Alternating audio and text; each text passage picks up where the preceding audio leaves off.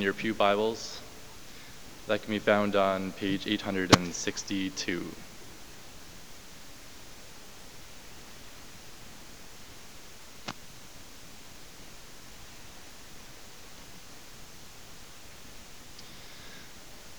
The Lord is my shepherd, and I shall not be in want. He makes me lie down in green pastures, and he leads me beside quiet waters. He restores my soul. He guides me in paths of righteousness for his name's sake. Even though I walk through the valley of the shadow of death, I will fear no evil, for you are with me. Your rod and your staff, they comfort me. You prepare a table for me in the presence of my enemies, and you anoint my head with oil. My cup overflows. Surely goodness and love will follow me all the days of my life, and I will dwell in the house of the Lord forever. This is the word of the Lord.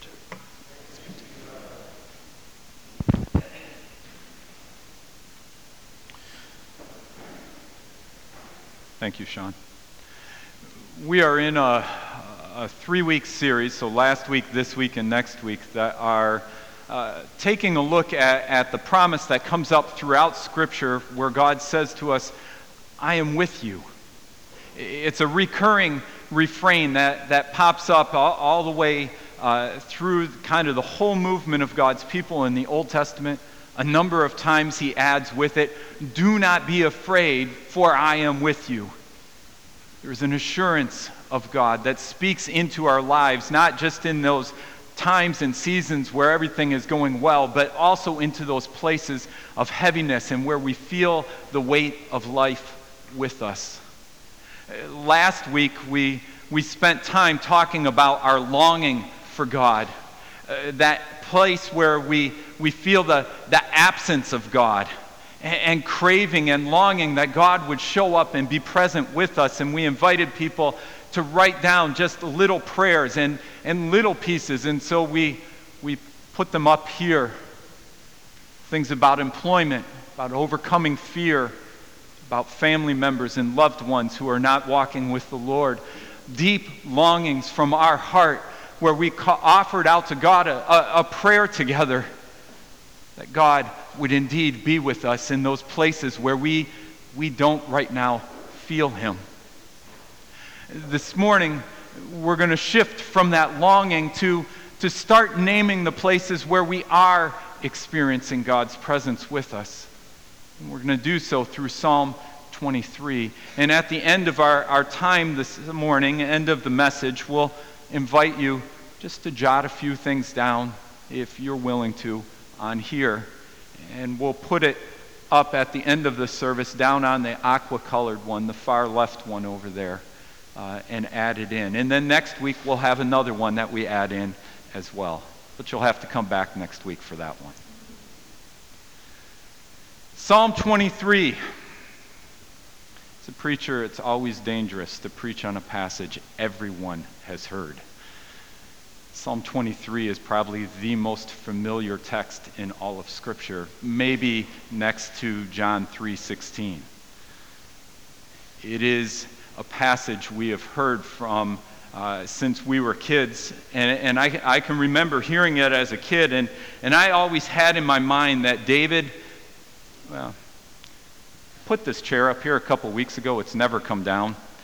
It's becoming a useful prop. So I picture David sitting down on some rock up on top of a hill, overlooking all his sheep, and he takes out that little piece of papyrus and gets that, the Lord is my shepherd. I shall not want. Just kind of this real idyllic countryside, laissez-faire type of day. It's kind of I don't know if any of you do this, but growing up, my dad would say, let's just go for a drive. And in fact, in our house, it became known as the Sunday afternoon drive, because we would eat dinner when we got home from church, and then he didn't want to sit in the house all day. So he'd put us in the car and drive, and that literally meant just driving around the countryside for a while. And we'd ooh and ah at the different things we saw, and later on we just counted the number of cows or horses we passed. Got a little boring as we got towards our teenage years. But it's that laissez-faire, relaxed kind of out in the countryside. The longer I've studied this text, I've begun to realize that it's anything but that. You see, this psalm, even though it starts out in our English translations, "The Lord is my shepherd, I want nothing," we've tried to smooth it out, and the translators have tried to smooth out the Hebrew. The Hebrew is much more broken. It literally just says, Lord. It's in the vocative, or a language of calling out someone's name. So it's Lord, my shepherd, want nothing. That's what it says. And Eugene Peterson, when he was translating the Message, was trying to get at this a little bit more. And so he wrote it this way: God, my shepherd. See the exclamation point? It's a crying out. It's a calling out to God. It's a picture, a child with arms raised up. Matter of fact, well, you all raise your arms a minute. As if you're reaching up to a parent to pick you up. And you're crying. And this is the voice given to that. God, help me. God, my shepherd, pick me up. Hold me. Maybe another prayer will help us get there. Jesus, in teaching his disciples to pray, he broke all the traditions and the formality of the day with the prayer, and he said, you started off with Our Father. That's our English. The Greek is actually plays in with an Aramaic word here, Abba. Better translated, Daddy. Our Daddy! Our Daddy! The crying out that this psalm begins with is not someone sitting out in the countryside having an enjoyable life with all the blessings of the world around them.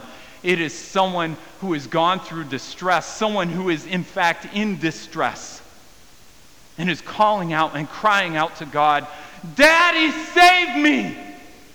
Daddy, hold me! Pick me up! When we enter into this psalm, we are entering into someone else's guttural, deep, heartfelt crying out to God. God, be the God you have promised to be, because I am desperate for you. It's a prayer. And as we see through this and hear through the stages of this psalm, it's a prayer for when we are overwhelmed, when we are fearful, when we are threatened, and when we are weary. And I don't know about you, but at any given day, one of those four is hanging around me. When we are overwhelmed, when we are fearful, when we are threatened, and when we are weary. I ask you, just in front of you, put your hands open. The psalm begins entering into a space where God is seen as the one who gives what we need to us. It's as if we are about to receive a present. Picture your birthday or Christmas, and you can't do that when your arms are crossed. It is a God who is reaching out to us and giving us the very things we need. And so a posture of open hands as we enter into this space. So I'll read this. He makes me lie down in green pastures. He leads me beside quiet waters. He refreshes my soul. He guides me along the right paths for his name's sake. There's a posture to receiving that. God is with us when we feel overwhelmed. I was able to go this past week and engage with our CRC campus ministry who meet over at McMaster University, and there was one Mohawk person there too. But we were able to talk and spend some time together. And I usually do this once a year at the invitation of Michael Fallon, who's the leader of that ministry.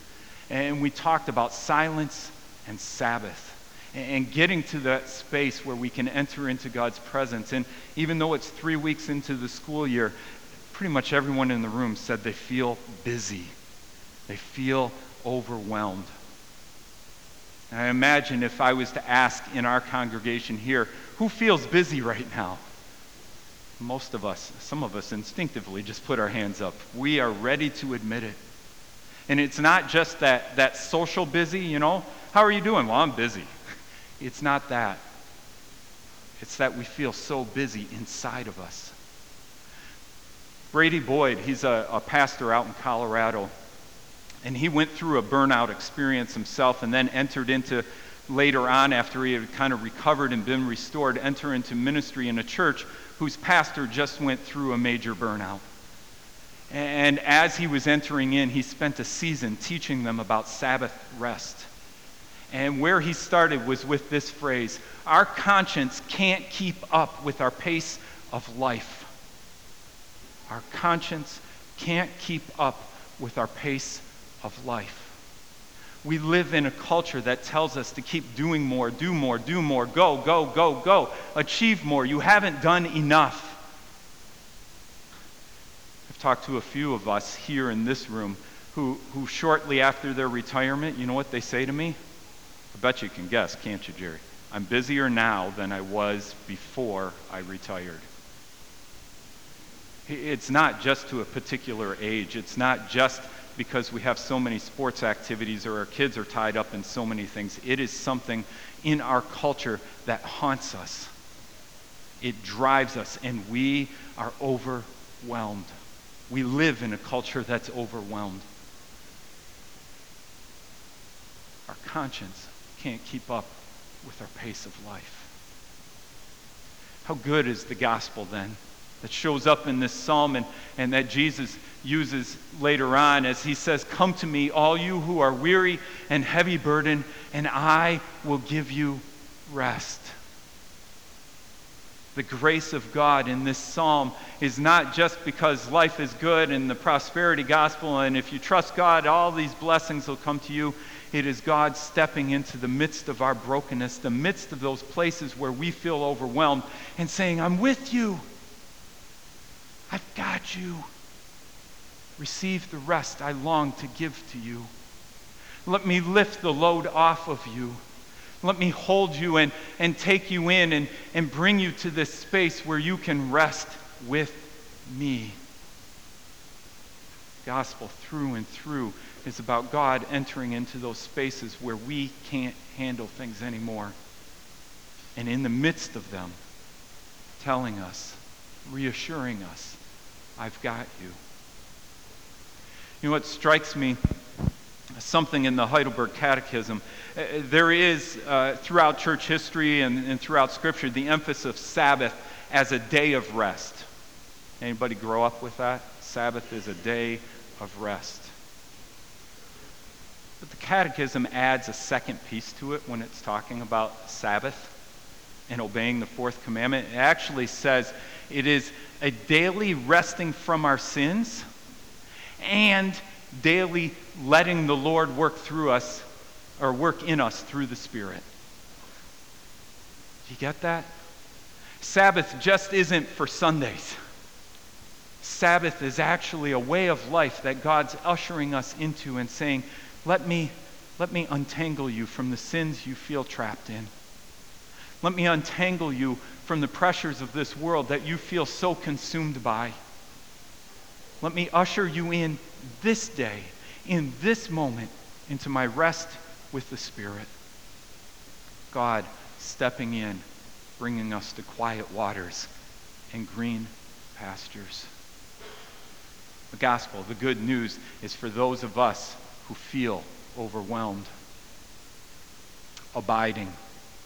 This is entering into a different space. In abiding, I can picture being in a space, walking with my parents out at Red Rocks in Colorado, and walking there and hearing the thunder roll, and my grandpa trying to console me, telling me it was just angels bowling. All right? I still actually remember the shirt I was wearing that day. It was a Joe Montana San Francisco 49ers football shirt. And I could not have been more than 7 or 8 years old. And I remember the only thing, as I heard that thunder pealing and echoing and vibrating through the canyon, the only thing I wanted to do was get into my dad's arms. Dad, pick me up and carry me. Abiding. God picking us up and carrying us. Even though I walk through the darkest valley, I will fear no evil, for you are with me. Your rod and your staff, they comfort me. God is with us when we feel fearful. Some of us, that fear is kind of an abstract fear.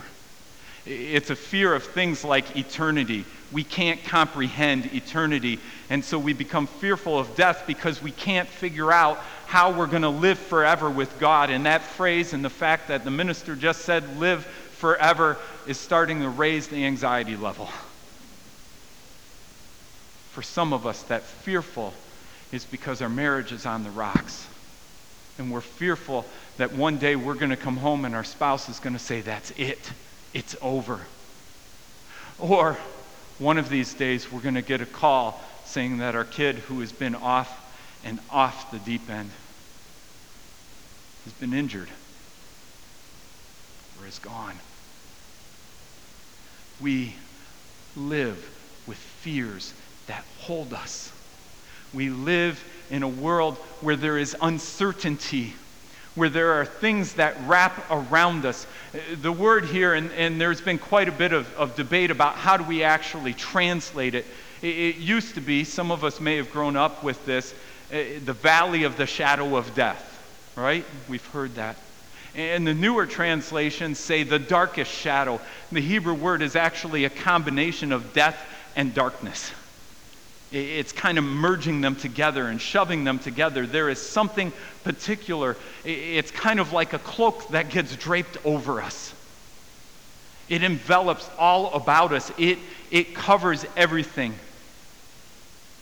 I had a counselor once who was talking to me about depression, and he said, this is his phrase, it's as if you are looking at life through poop-colored glasses.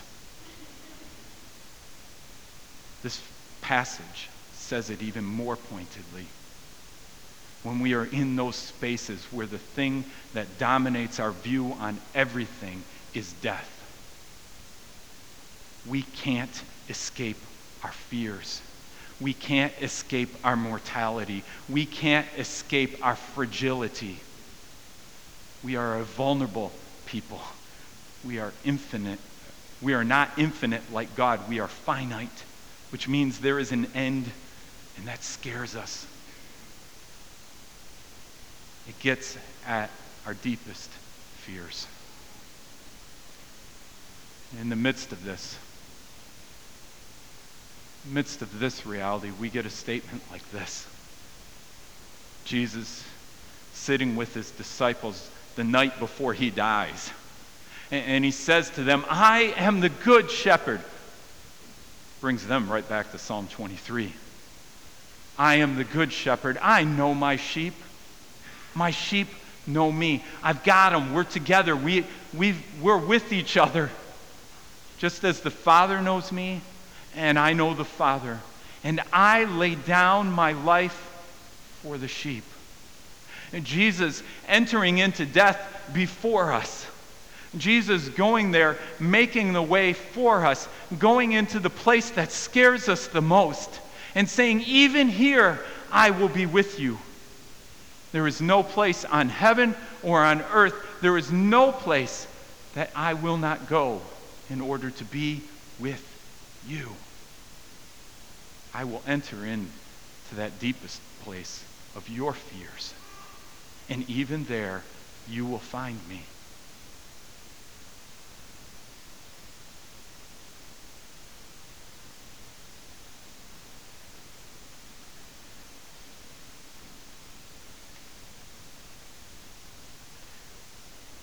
before I go on to assuring.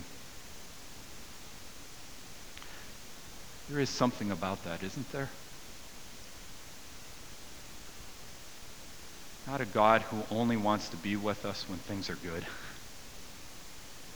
but a God who in the beginning, when we are the ones who ushered death into all of creation, said to us, I'm not going to forsake you. I'm not going to abandon you. But actually, I'm going to go into death after you and get you. You brought it on, but I'm going to enter into it. That covenant promise we marked in baptism. When you study the history around baptism and the language and the symbols, one of the symbols that comes up quite often is the biblical story of the flood. And the flood being the chaos of death overwhelming us. Us being submerged into the chaos of death. Some days I wish we would have an adult baptism and get in a portable hot tub. I know we don't do baptismal fonts. There used to be one back here. Put people under. And you go all the way under that water and experience the death. The baptism showing that our sins actually brought us to death. Jesus entering into that death with us and raising us out of it to new life. And with the flood, the symbol that was mentioned was God's promise of the rainbow. And scholars from that who study that time period and the symbols of that time period talk about the rainbow being a bow that is bent and ready to shoot. And God saying, I will never destroy the earth again as with a flood. And I swear it on my own life. That rainbow pointed towards God's own heart. I will take on death before I allow your sins to separate us from each other. I will enter death. And in Christ, he does for us. He abides with us, even in those places that scare us literally to death. Assuring. I've been struck by an image lately, and I've shared it in a couple settings. It's the image, and for me, the image is of this sweet old couple. An elderly couple sitting down for coffee in the most hipster coffee shop you can imagine. They are totally out of place.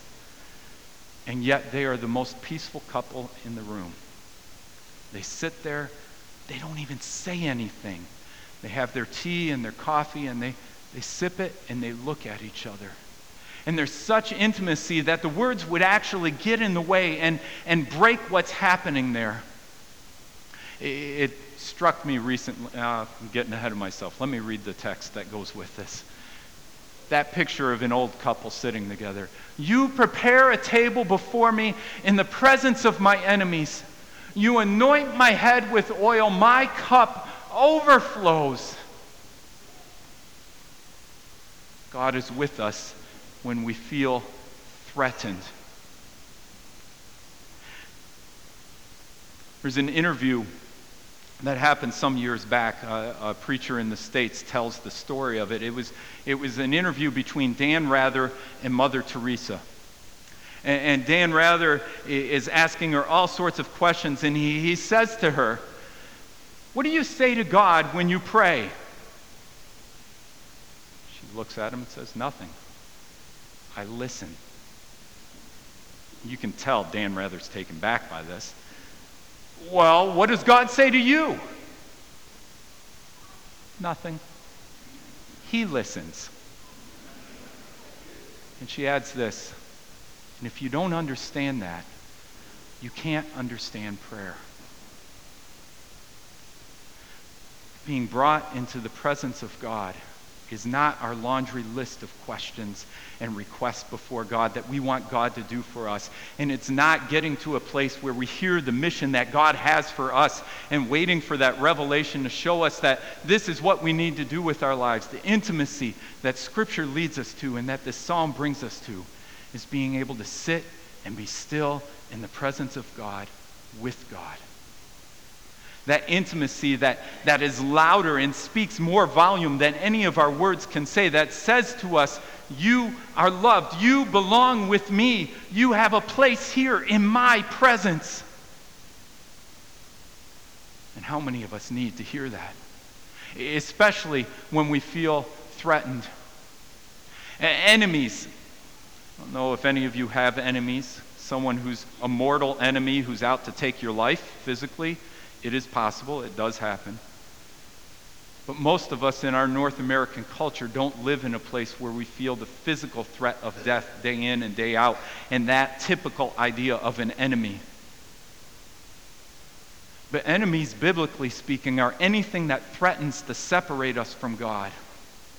The king of Babylon was an enemy to the people of Israel because he threatened to pull them out of the land. The king of Egypt, Pharaoh, was an enemy to God's people, not because he was this big power over them, but because he threatened to destroy their faith in God by saying, "There is no other God but me." Caesar was an enemy to the people of God because he said, "The only Lord is Caesar." Those things that threaten to separate us and pull us apart from God and destroy our faith in God, those are the enemies that we have today. And as God prepares a table for us in the presence of our enemies, we feel those pressures to conform in our society, to shut our mouths about our faith, to keep our faith private. It's just for us, just for me. It has nothing to do with the world around me. We feel those pressures, those enemies. And this text calls us to enter into a space where when we feel threatened, our reaction is not to run out and try and solve it and fix it, but our reaction is called for in this text to be still with God, to sit in his place, in his presence. Have a cup of coffee with him and listen.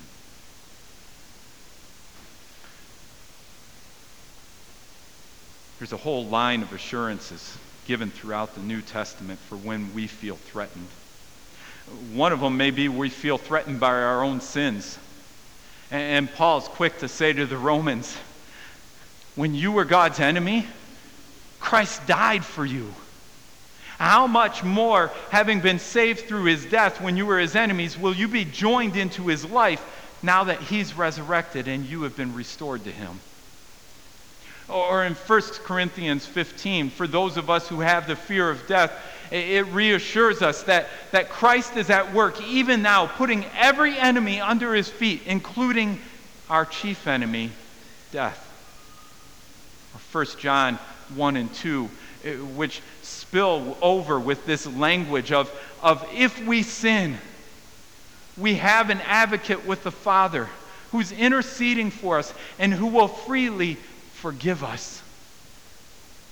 Or Romans 8, where Paul boldly says, there is nothing in heaven and on earth that can ever separate us from the love of God that is in Christ Jesus.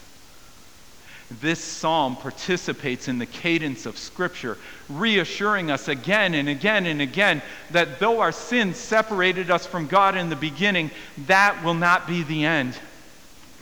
In fact, God has been at work reconciling not just us, but all things to himself in Jesus Christ. There is nothing, no threat that can actually separate us from the love of God in Jesus Christ. Dwelling. Surely your goodness and love will follow me all the days of my life, and I will dwell in the house of the Lord forever.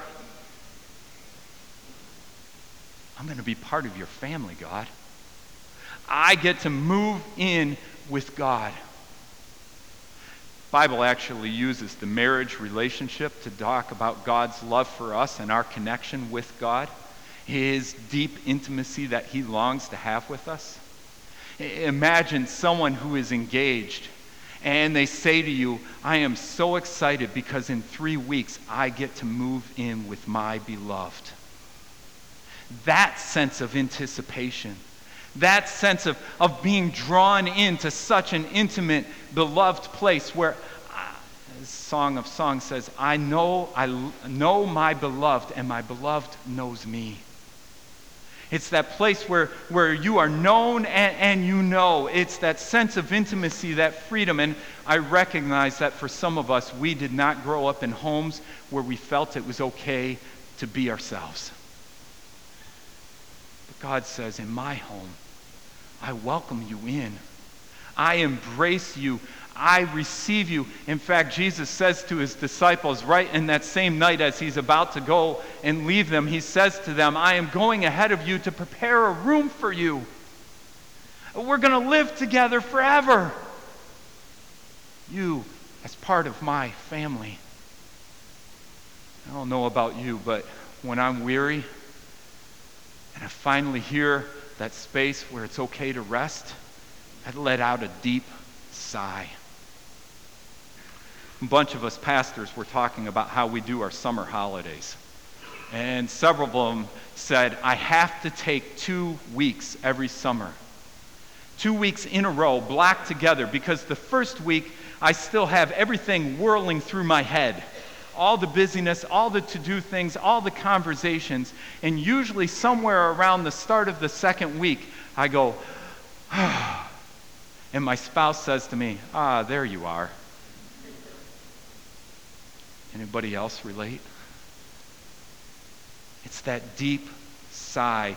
And this psalm ends with that deep sigh, and it's a reassurance that one day we will dwell with God. We will be able to rest. In fact, some of the language that the biblical passages use and authors use is, come, enter into my rest.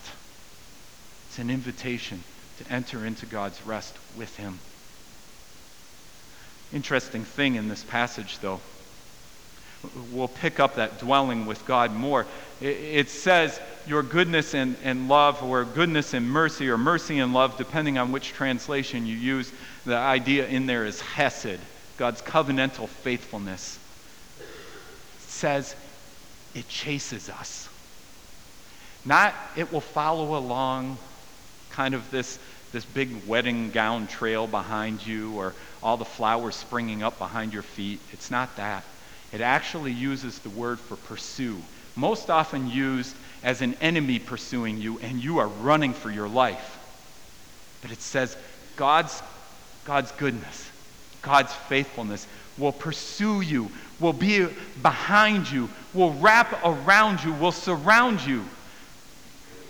In some sense, it is a loud declaration that the circumstances you are in are not the end of the story.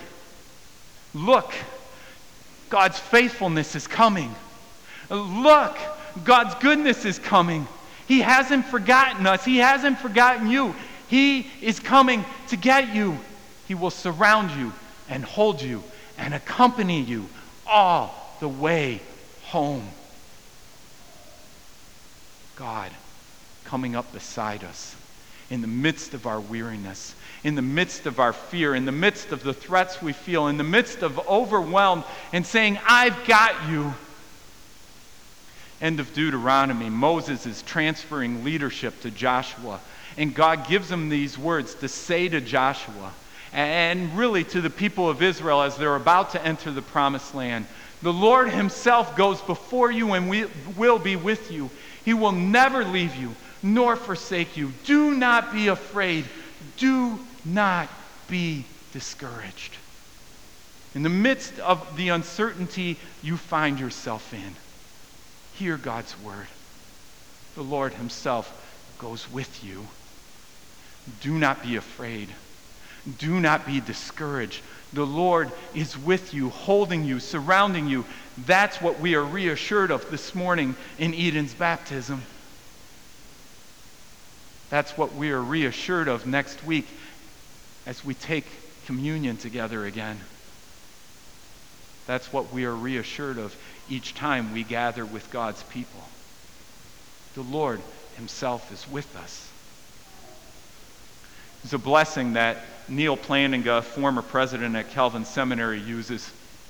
And he picked it up from someone else, and they haven't been able to trace where it came from or where it started. But I'm going to use this blessing at the end of our service today.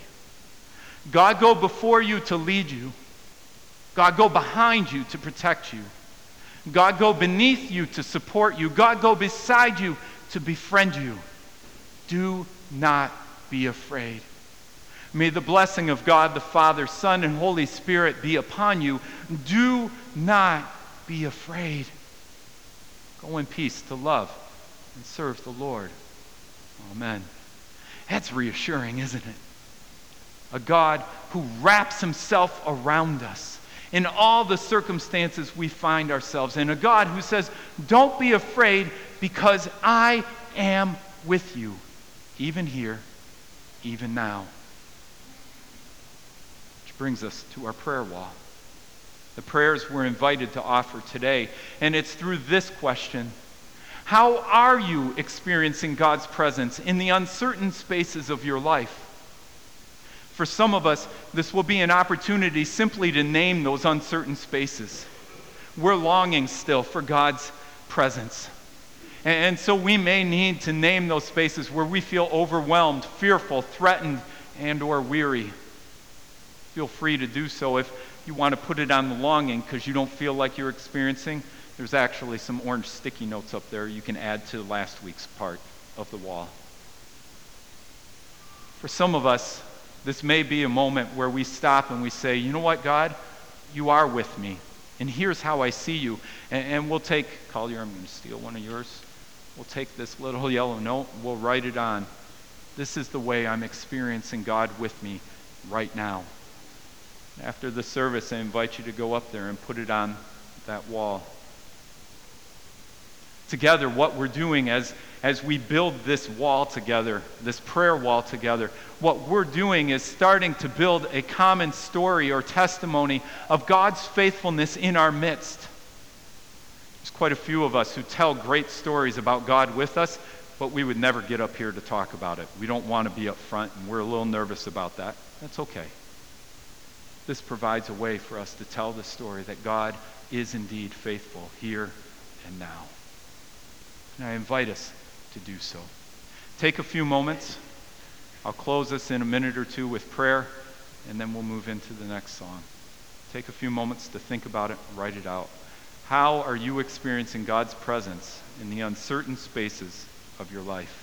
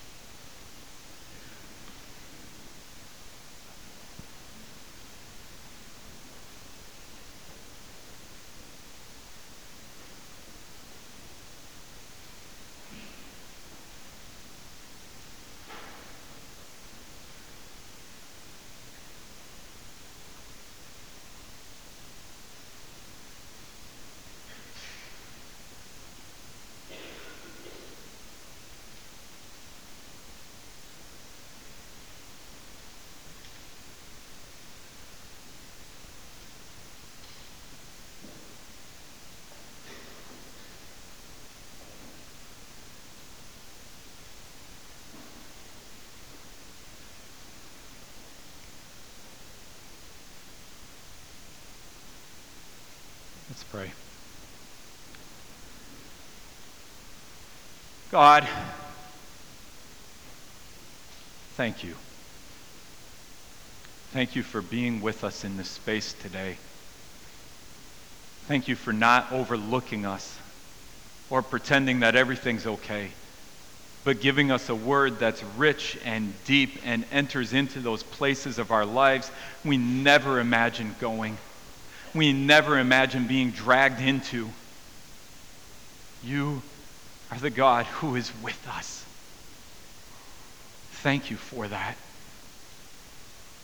Help us to have eyes to see and ears to hear the ways you are with us day to day and your invitation to sit and be still with you. Draw us into your presence. Transform us in the midst of our overwhelmedness, in the midst of our fearfulness, in the midst of the places we feel threatened, in the midst of those spaces, Lord, where we are just plain weary and tired. Come alongside us. Hold us. Draw us to yourself. In Christ Jesus we pray. Amen. In line with last week and this week, I'm going to invite us to sing a song we normally wait till Advent to sing, but it is fitting to sing any time of the year. Come thou long expected Jesus. Please stand as we sing.